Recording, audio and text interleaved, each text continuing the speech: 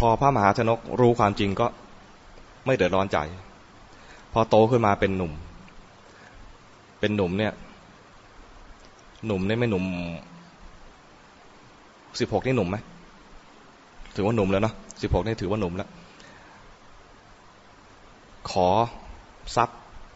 ถามแม่ว่ามีทรัพย์สมบัติอะไรติดตัวมาบ้างแม่ก็แบให้ดูเนี่ยมี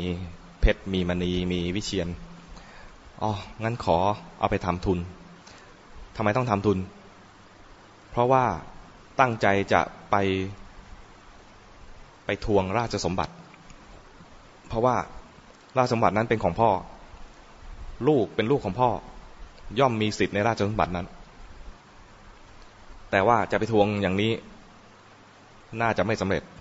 ต้องมีทุนอะไรสักหน่อยหนึ่งแล้วค่อยไปสะสมเสบียงสะสมอาวุธหรือสะสมผู้คนที่มาเข้าร่วมเผอิญช่วงนั้นก็มี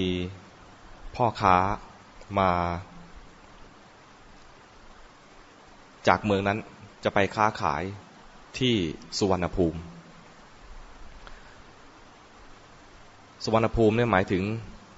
ดินแดนแถบพม่าไทยลาวเขมรสมัยนั้นไม่เรียกเป็นชื่อประเทศไหนเพราะว่ายังไม่แบ่งประเทศแบบนี้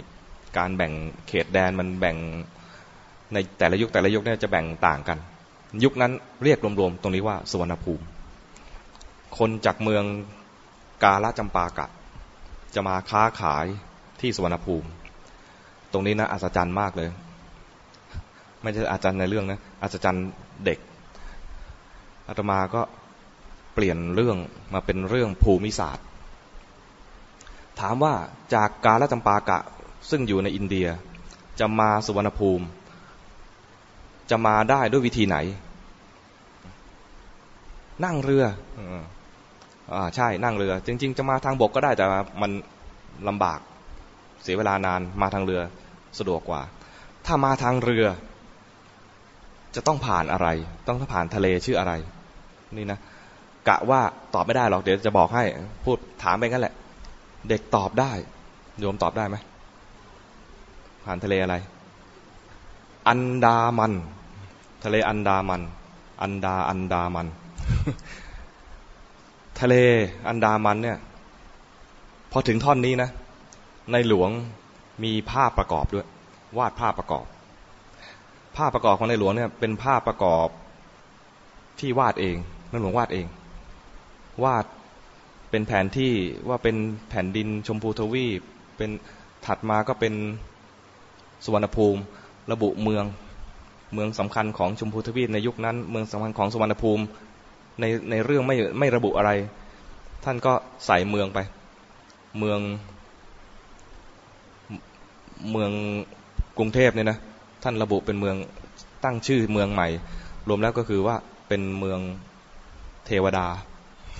เมืองเทวดาแปลแล้วเนี่ยอาตมาจำไม่ได้ว่าท่านใช้คำว่าอะไรจะประมาณว่าเทพนครอะไรประมาณนี้เพราะว่ากรุงเทพ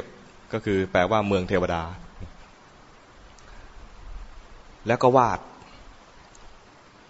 เส้นความกดอากาศเคยดูแผนที่ของกรมอุตุไหมจะมีเส้นความกดอากาศมีทิศทางกระแสลมนะแล้วก็ระบุถึงวันเดือนระบุวันเดือนด้วยนะมีสัญลักษณ์มีปูกี่ขานะปูแต่ละตัวขาไม่เท่ากันด้วยนะไม่ทราบว่าเป็นรหัสอะไรนะอาตมาเชื่อว่าท่านต้องใส่เพื่อจะบอกอะไรสักอย่างเนี่ยแล้วมีวันที่ระบุเนี่ยนึกไม่ถึงว่าท่านทำไมต้องระบุตรงนี้นะแต่ระบุวันที่มีพายุเกิดขึ้นเนี่ยทำให้เรืออับปางเนี่ยนะท่านระบุวันที่2 พฤษภาคมวันที่ท่านในหลวงพระราชนิพนธ์เนี่ยนะแล้วก็มีการเผยแพร่ออกมาเนี่ยปีไหนจำไม่ได้แล้วแต่มันเป็นหลายปีก่อนที่จะมีพายุลูกหนึ่งเข้าพม่าพายุที่เกิดในทะเลอันดามันเนี่ยจะมีชื่อเฉพาะเรียกว่าพายุไซโคลนลูกหนึ่งที่เข้าพม่าเมื่อไม่กี่ปีที่ผ่านมาเรียกว่าพายุนากิสรู้จักไหมเคยได้ยินไหม ที่พม่าเสียหายมากเลยเป็นพายุที่ก่อตัวรุนแรงและเข้าพม่าช่วงไหน2 พฤษภาคม อ่านตัวนี้แล้วอัศจรรย์ว่าเรื่องนี้นะจริงๆไม่จำเป็นต้องระบุวันที่ก็ได้ ในเรื่องของที่ในหลวงพระราชินีพลนะไม่ต้องระบุวันที่ก็ได้แต่พระองค์ก็ระบุ2 พฤษภาคมระบุว่ามีพายุเกิดขึ้นในทะเลอันดามันแล้วมันก็เกิดพายุลูกใหญ่ขึ้นมาจริงๆในไม่กี่ปีต่อจากนั้นมาอันนี้ก็บอกให้เด็กฟังด้วยว่าอัศจรรย์นะในหลวงเนี่ยไม่ธรรมดานะความรู้ความเห็นอะไรของท่านเนี่ยก็ไม่ธรรมดาเลยพอมีพายุคนในเรือที่ไปด้วยกันกับพระมหาชนกรู้ว่าไม่รอดแน่พายุมันหนักหน่วงมากเกินกว่าเรือนี้จะฝ่าไปได้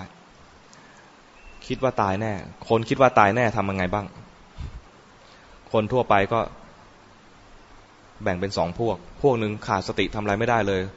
โวยวายอีกพวกหนึ่งก็เริ่มหาที่พึ่งที่เขาคิดได้คืออ้อนวอนเทวดาช่วยด้วยช่วยทีถ้ามีขวดลอยมาก็จะเปิดขวดแล้วก็ให้ยักษ์ช่วยไป ไม่มียักษ์ไม่มีขวดอะไรลอยมาส่วนพระมหาชนกรู้ว่าลมพายุขนาดนี้เรือน่าจะไม่รอดน่าจะอับปางวิธีเผชิญหน้ากับปัญหาคือรู้ว่าเรือจะแตกต้องอับปางต้องใช้ชีวิตกลางทะเลแน่ๆถ้าไม่ตายซะก่อน ต้องใช้ชีวิตกลางทะเลแน่ๆแล้วก็ไม่น่าจะแค่วัน2 วัน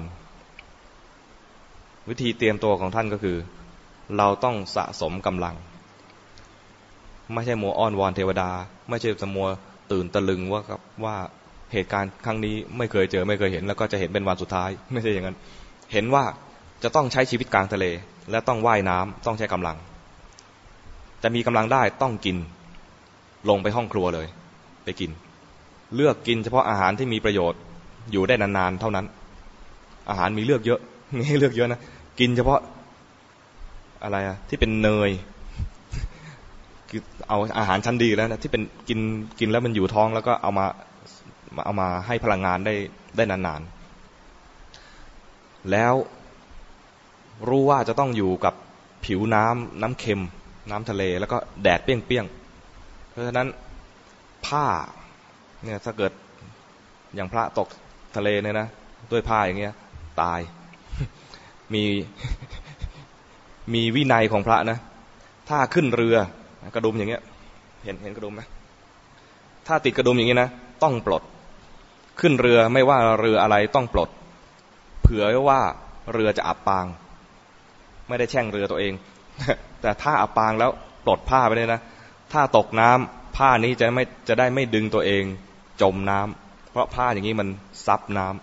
ำพระมหาชนกรู้ตรงนี้ว่าผ้าจะเป็นอุปสรรคอย่างหนึ่งที่จะให้ตัวเองเนี่ยจมน้ำได้เพราะผ้ามันซับน้ำก็ใช้ผ้าเนื้อละเอียดเอาผ้าเนื้อละเอียดไปทำอะไรคือจะไม่นุ่งผ้าก็ไม่ได้ใช่ไหมก็ควรจะนุ่งผ้าแต่ผ้าต้องเป็นผ้าที่พร้อมพอที่จะไปอยู่กับกลางทะเลเอาผ้าเนื้อละเอียดไปชุบน้ำมันถามเด็กว่าน้ำมันอะไร น้ำมันอะไร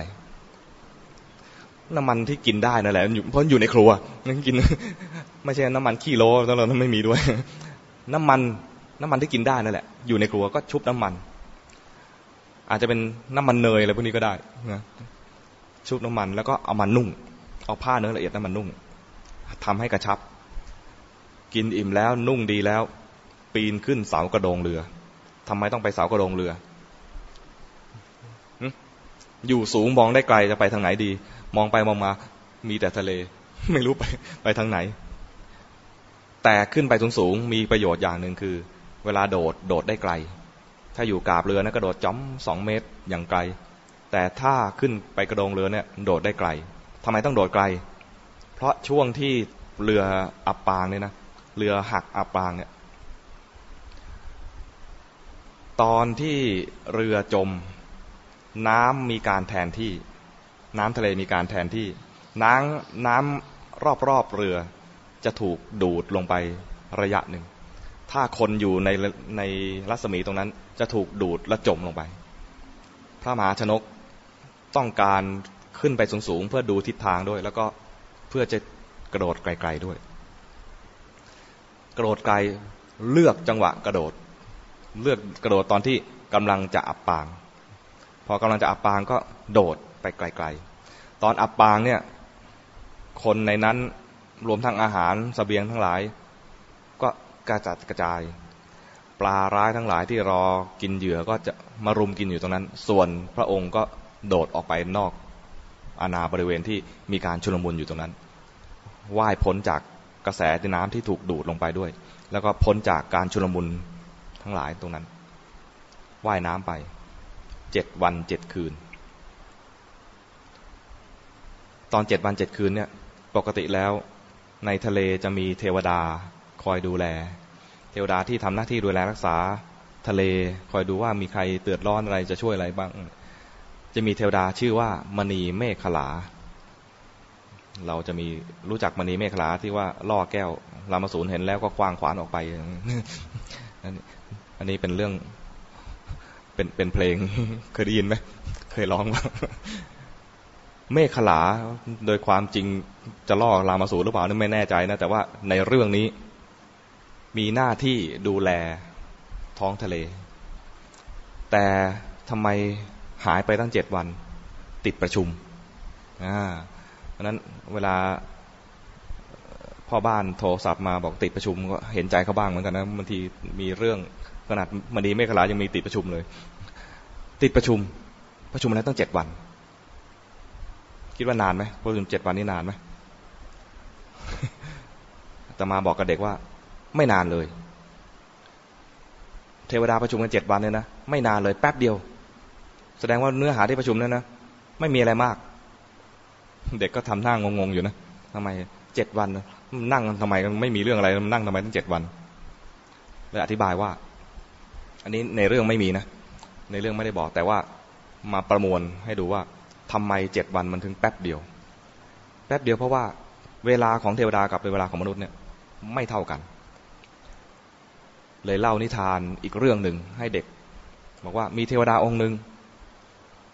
ไปเที่ยวสวนกับนางฟ้าตอนเช้าแล้วก็นางฟ้าเอานั้นก็หายไปแต่เทวดาไม่เดือดร้อนเท่าไหร่เพราะว่านางฟ้าหลายองค์รู้แต่ว่ามีหายไปองค์หนึ่ง